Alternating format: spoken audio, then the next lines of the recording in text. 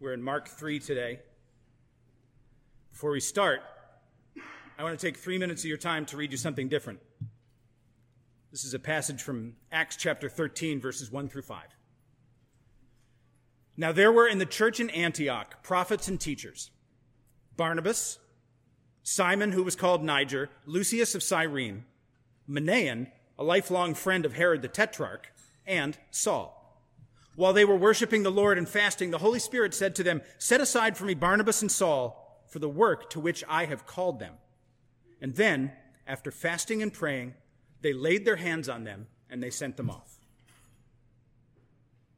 If you don't know anything about the history of various people groups at that time and in that region, it might sound like a nice guest list and a recitation of a prayer meeting, or a good little story about sending out 2 missionaries. But if you know the history of that place in that time, and you read this list of names that I just read off, you realize that Luke included this part of his narrative for a very specific reason. Because every single one of those people on that list should have hated each other. Barnabas, who was called Joseph. But this man Joseph was such an encourager that the apostles renamed him Son of Encouragement. So he was hanging out in Jerusalem at the same time that Saul was. He was hanging out in Jerusalem the same time that Saul was, except that they were on very opposite sides, because Barnabas was trying to encourage the apostles starting this new church. And Saul was overseeing the execution of one of its best evangelists. And Saul was actively trying to destroy this new church. So the fact that God called these 2 men together to go off and do his work is pretty amazing. And then going on with this list, we have Manaen, a lifelong friend of King Herod Antipas. King Herod Antipas, he's a gem. He's the guy who put John the Baptist's head on a platter. And yet his lifelong friend somehow ends up as a member of the inner circle of this new church of Jesus Christ in Antioch. Simeon is of unknown origin, but they called him Niger, which is Latin for black. And every single commentary and every church historian and every church father that I've read says that what we know about Simeon is that his skin was black. We also have Lucius, who's from Cyrene, which is in what is today Libya. Lucius was an African. Barnabas, who I've already mentioned, was a Hellenistic Jew. He was from Cyprus. He was from a culture that was actively engaged in a slave trade of Africa. And then you have Paul of Tarsus, who grew up in Jerusalem and was a Jew, but not the same kind of Jew that Barnabas was, because he was a Hebraic Jew and Barnabas was a Hellenistic Jew, and those 2 groups always didn't get along either. So these guys, with their mix of ethnicities and differing political beliefs, should have hated each other. These men who would have been trained for birth to despise every other person on this list, or at least one of them, to feel superior to the people on this list, to position themselves as more intelligent than the people on this list. They should have hated each other, but they didn't, because they embraced the gospel of Jesus Christ. And they embraced their status as blood brothers, bound together by the blood of Christ. I cannot imagine what kinds of conversations and possibly even squabbles these men would have had with one another while they were doing this thing. We don't know. But what we do know is that they were so completely sold out for the gospel of the kingdom of God that they would, and we see it right here, they would eat together, they would fast together, they would pray together, and they would work together, all while being from very different backgrounds, and maybe even having some very different ideas on how the secular world should run itself. Guys, one of my jobs as a pastor, and I would contend that it's my main job as a pastor, is to shepherd people, to guide people, to help them mature in their faith, to help them create for themselves a biblical worldview, a biblical lens on which they can view their Monday through Saturday lives. And I wouldn't be doing my job well if I ignored the events of this week and didn't mention them. But I also know this about Christ's church. We are given unity with one another as a gift. And we are commanded to pursue unity with one another as a mandate. And that kind of unity, really seeing one another as brothers and sisters, which we just heard Jesus talk about, that kind of unity is never achieved through a program in the church. That kind of unity it's not even achieved from the pulpit. It's achieved once you start looking at everything that you do, everything that I do, through a gospel lens. Does this glorify God, and does it serve others? That's the whole thing. We say it every week, the summary of the law. Does this glorify God, and does it serve others? The unity of the church, the unity of people who are sold out for the gospel of the kingdom of God, is not accomplished through programs, and it's not accomplished through the pulpit. It's accomplished around a kitchen table, or in a living room, or in a break room, or on two bar stools across from each other. And it takes serious guts, because it takes following what Ephesians tells us to do in humbling ourselves to one another, and in finding ways to serve one another, and approaching one another with that posture of humility before God, and saying to one another, we are both part of this kingdom of God. And I think we have two very different points of view on something. And I'd like to talk to you about it, and I'd like to learn what you think about it. And I'd like maybe you to learn what I think about it, and maybe we can learn from each other. And at the very least, we can find a way to come together and to actually be brothers and sisters in Christ. John 13:35, by this, all people will know that you are my disciples, if you have love for one another. Loving one another doesn't mean affirming everything the other one says or does. If my best friend was on heroin and I decided that it would be a good idea for me to go out and buy heroin for him, I'm not loving him. I need to challenge him, and I need to help him. That's what love is. But love for one another has to start with humility. I was reminded this morning by a friend of mine, Chris Bora, who's a priest in our diocese. He's at a church in Beckley, West Virginia. And he posted something on Facebook this morning reminding everyone that the posture of Christianity is a posture of humility, of repentance. And it reminded me, as I was thinking about it and reflecting on it and starting to cry about it, it reminded me of the G.K. Chesterton quote that I like so much, when somebody asked Chesterton, what's wrong with the world today? And he paused and he said, I am. The life lived before God is a life of humility. Remember, that's the gospel that Jesus himself was preaching at the beginning of Mark. He said, the time is fulfilled, the kingdom of God has come near, so repent and believe in the good news. And the good news is that the king has come, the kingdom is here, and we are citizens of an eternal city that can never fall. And so in this little church of ours, we pray for wisdom, we pray for maturity, we pray for the ability to see beyond partisan idiocy in every form. And I am praying this week for conversations among ourselves.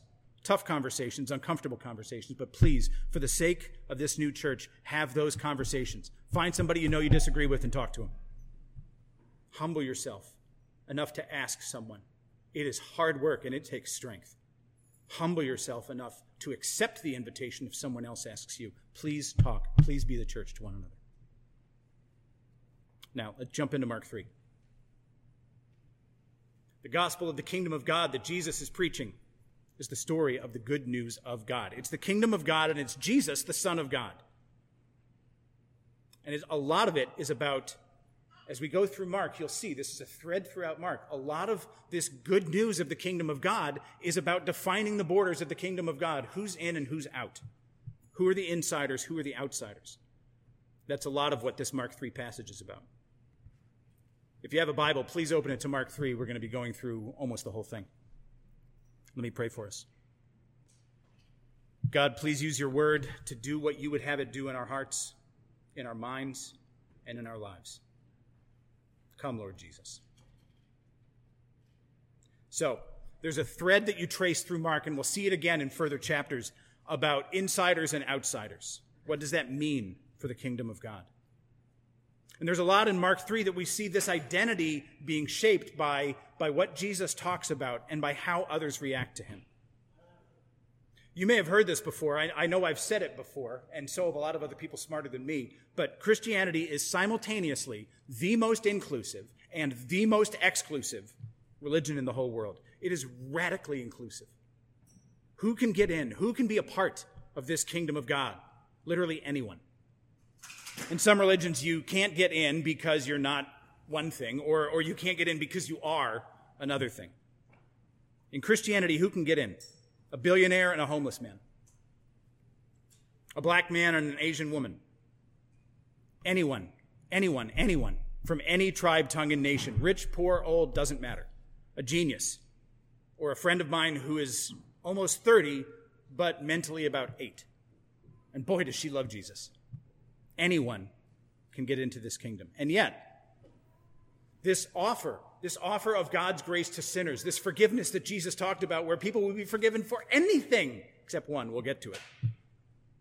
This offer of radical grace, of resurrection life in a resurrected body, living forever in the glory of God, it is only attainable through one very specific way. It is not many paths up the same mountain. There's one way to get to God, and that's through the great high priest, Jesus. And in this passage, Mark is showing us a movement that is starting to build. Jesus is traveling around the Galilee. Huge crowds of people are following him. If you know the geography of that area, Mark is talking about all these different areas, and he's showing us that people from all kinds of places are all following Jesus. Jews from Galilee, kind of out in the middle of nowhere. Jews from Judea, which is kind of the suburbs. Jews from Jerusalem itself. So you've got city folk, you've got country folk. People from Idumea. Idumea is where King Herod was from. And Idumea is where the people who stayed in the land when the rest of Judah got carted off to exile in Babylon. Idumea is the people who stayed in the land. So both the Jews and the Idumeans looked down on each other. Each of them thought they were true Israel. And you have Gentiles here. You have people from Tyre and Sidon, which is way up in Lebanon, far on the other side of Israel, on the edge of the Mediterranean. People from all different walks of life following Jesus. Why were they following him? Mark already told us several times, and he says it here again in verse 8. When the great crowd heard all that he was doing, they came to him. And he told his disciples to have a boat ready for him because the crowd was so big that they were going to crush him, because he had healed many, so that all who had diseases pressed around him to touch him. And then we have this third instance so far in 3 chapters of Mark of what we called the messianic secret. Jesus not wanting yet to have it get out who he was. Verse 11, whenever the unclean spirits came out, they fell down before him and they cried, "You are the Son of God." And he strictly ordered them to not make him known. And so the crowd following Jesus is gathering. The movement is growing, and yet Jesus is still being silent about who he is. Verse 13, he went up on the mountain, and he called to him those whom he desired, and they came to him. What does Jesus do to let people in? How does he screen them? Is there an audition process? Be very, very good, and I'll let you into my inner circle? No, we see Jesus actually drawing people to him. Jesus draws them to himself. I can't tell you how many times I've read Mark, and I've skipped right over this next part. I mean, yeah, all the gospel books talk about naming the 12 disciples, right? It's just a list of 12 names. Jesus is preparing them for his mission. This is his team. And so we get a little montage moment where each one of them gets named. It's their little Avengers Assemble moment where he's talking about getting the squad together. But I was talking about this passage in Mark with a pastor friend of mine this week, and he said to me, Jay, Mark 3:14 changed how I view the Gospel of Mark, and it changed how I view the Christian life. So I got all excited, and I flipped it open, and I read Mark chapter 3, verse 14. And so he appointed 12, whom he also named apostles, so that they might be with him and that he might send them out to preach and have authority to cast out demons. Was it the number 12 that made you rethink everything, or was it the casting out of demons? I was missing what was so profound about this. And he said, read it again. And I said, okay. And then he said, why did he call them to him? He appointed 12 so that they might be with him. Oh, he said, yeah. He said, life with Jesus. That's why Jesus called them to him, life with Jesus. And that's why Jesus calls you. It's what he calls us to, so that you might be with him. So that's how Jesus calls us. It's how he shapes us, and it's how he prepared his disciples, and it's how he prepares us. I've talked before about the historic apprenticeship model of learning, which was basically the way to acquire knowledge throughout most of history up until about 150 years ago. And that model is where you take somebody who doesn't know anything, and you say to them, be with me, listen to me, watch me, see what I do and model yourself after me. And that's literally what being a disciple is in the gospel term of it. We have a curate up in Harrisonburg right now, Wilson West, and part of a curate's job is that you're supposed to shadow the senior pastor, to go everywhere he goes and watch everything he does and to ask questions. You can see this when you go out to eat. Every once in a while, you'll see somebody who'll come up and, hi, I'm Sarah, and this is Ted. I'm training him. And so this guy is just following her around and watching everything he does and trying to be like her. That's apprenticeship, and that's discipleship, and that's what life with Jesus is. Life with Jesus is what Jesus calls us to, and life with Jesus is how we are prepared for mission. And our shared life with Jesus is what unites us to a very, very different group of people. I read a list of people from the Antioch church in Acts 13, and there are similar themes in this list of disciples. It says that among them were disciples like, I'll just give one example, like Matthew and like Simon the Zealot. Who's Matthew? Matthew, also known as Levi, was a tax collector. Simon the Zealot was a zealot.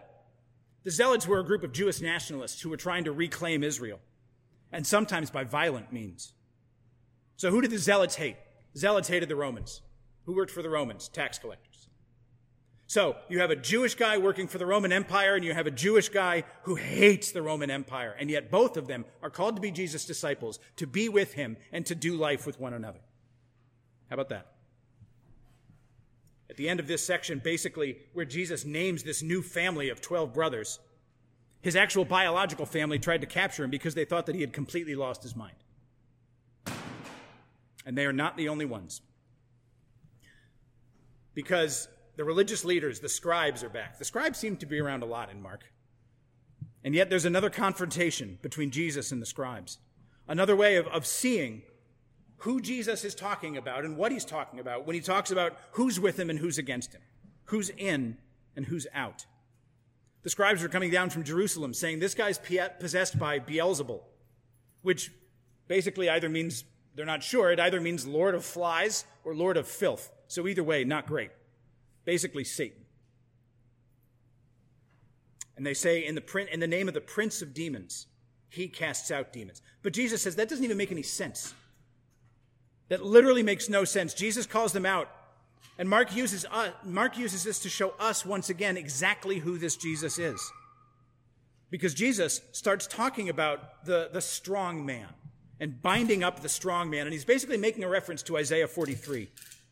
Isaiah 43 says this: Can victims be taken from the mighty? Or can the captives of a tyrant ever be rescued? But thus says the Lord, even the captives of the mighty shall be taken, and even the victims of the tyrant shall be rescued. For I will contend with those who contend with them, and I will save your children. So John the Baptist, in the beginning of Mark 1, had already said that after him would come someone else who was even stronger. After Jesus' baptism, he was tempted by Satan in the desert, and he proved that he was stronger than Satan. The devil has power on this earth, that is certain. We know that then, and we know it now. But the power of Jesus in his earthly ministry, his teaching, his gathering, his healing, and then his death for sins, his resurrection, so that all of his followers might find resurrection life true. That power that Jesus had, that is the real strength. He offered himself once for all so that by his suffering and death we might be saved. And by his resurrection, he broke the bonds of death, trampling hell and Satan under his feet. We say that every week. Jesus came into a world that was full of evil and sin, but he bound up the strong man in his own house. So Satan has power in this world. But when Jesus came, he proved that he was the stronger man. He bound up a strong man in his own house, and then Jesus began to plunder it. N.T. Wright puts it this way: when Jesus now speaks about tying up the strong man and plundering his house, we are meant to understand that Jesus is now acting as the true strong man, who has won an initial victory over the enemy at the temptation after his baptism, and now is starting to make inroads into Satan's territory, That's who we get to do life with. That's who calls us to himself. That's who we get to be with. Life with the real strong man. And so what is to be our part in this life? To watch him, to be like him, to learn from him, and to grow, and to imitate him, to live as he lived. The Apostle Paul said in Ephesians 5 that we are to be imitators of God as beloved children. Walk in love in the same way that Christ loved us and gave himself for us. Do that for others. The way that Christ loved you, you go love others. That's what the therefore is at the end of every epistle. That's what Jesus called his disciples to do. Come, be with me, and I'm going to send you out.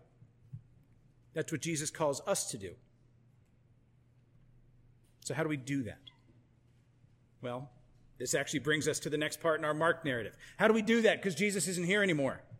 So we can't walk from town to town with him. We can't feel the crush of people around him. We can't eat a meal with him. So how do we do this?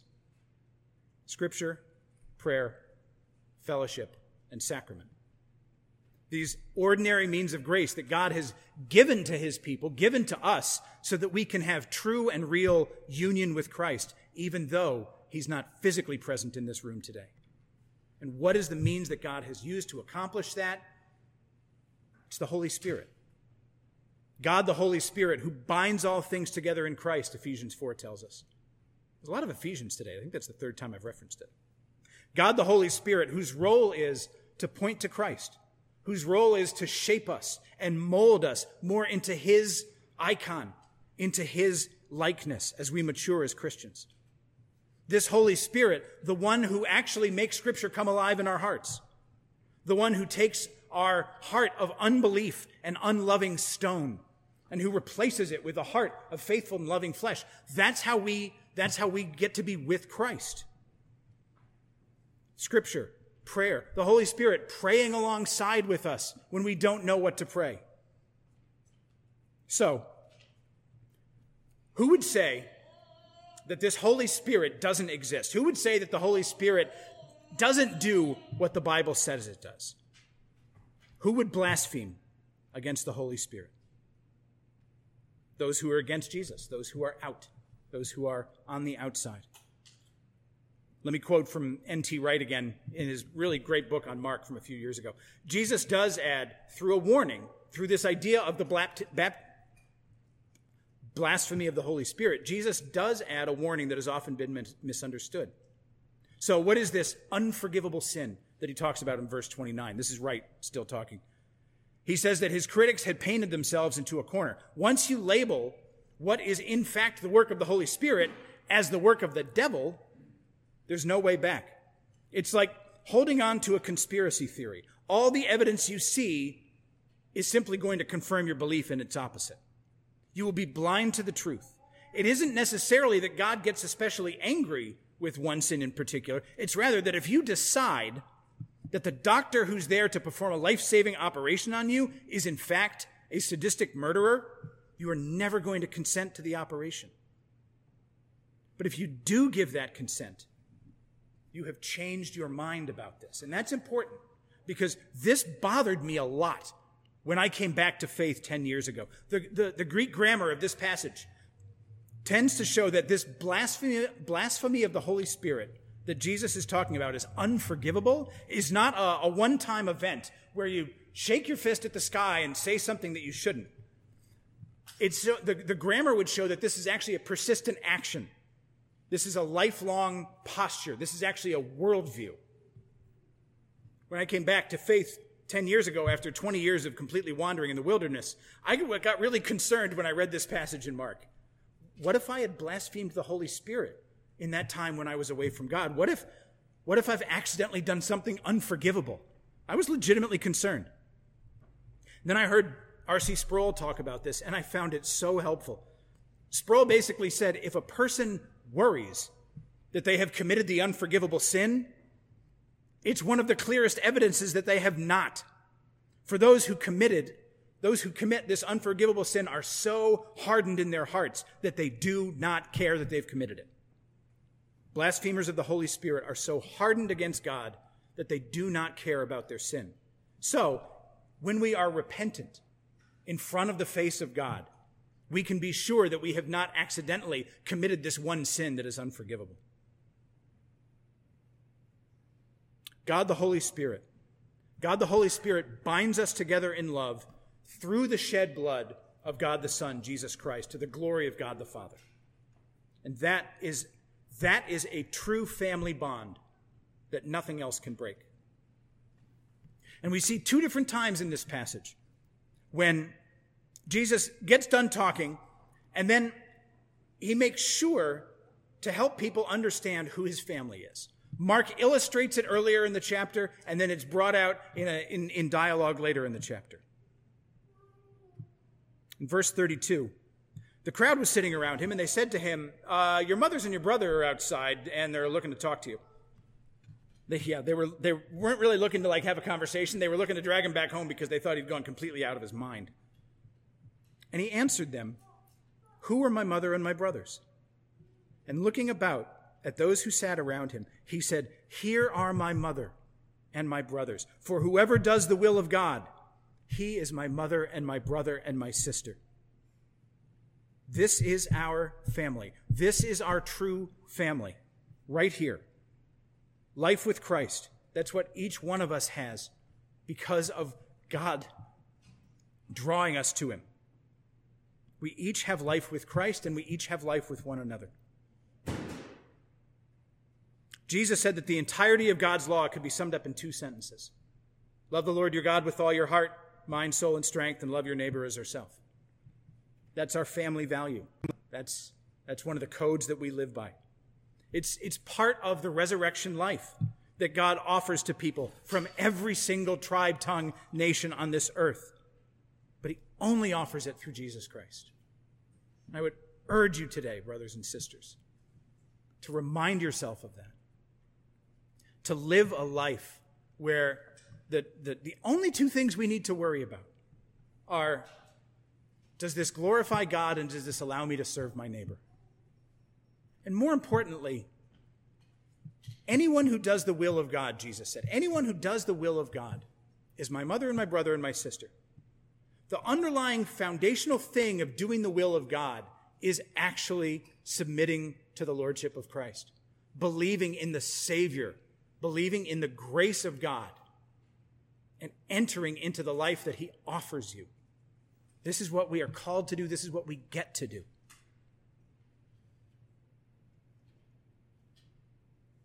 This is my prayer for us this week, that we would truly remind each other of that we would remind ourselves of that we would live this resurrection life with Jesus every single day. In the name of the Father, and the Son, and the Holy Spirit. Amen.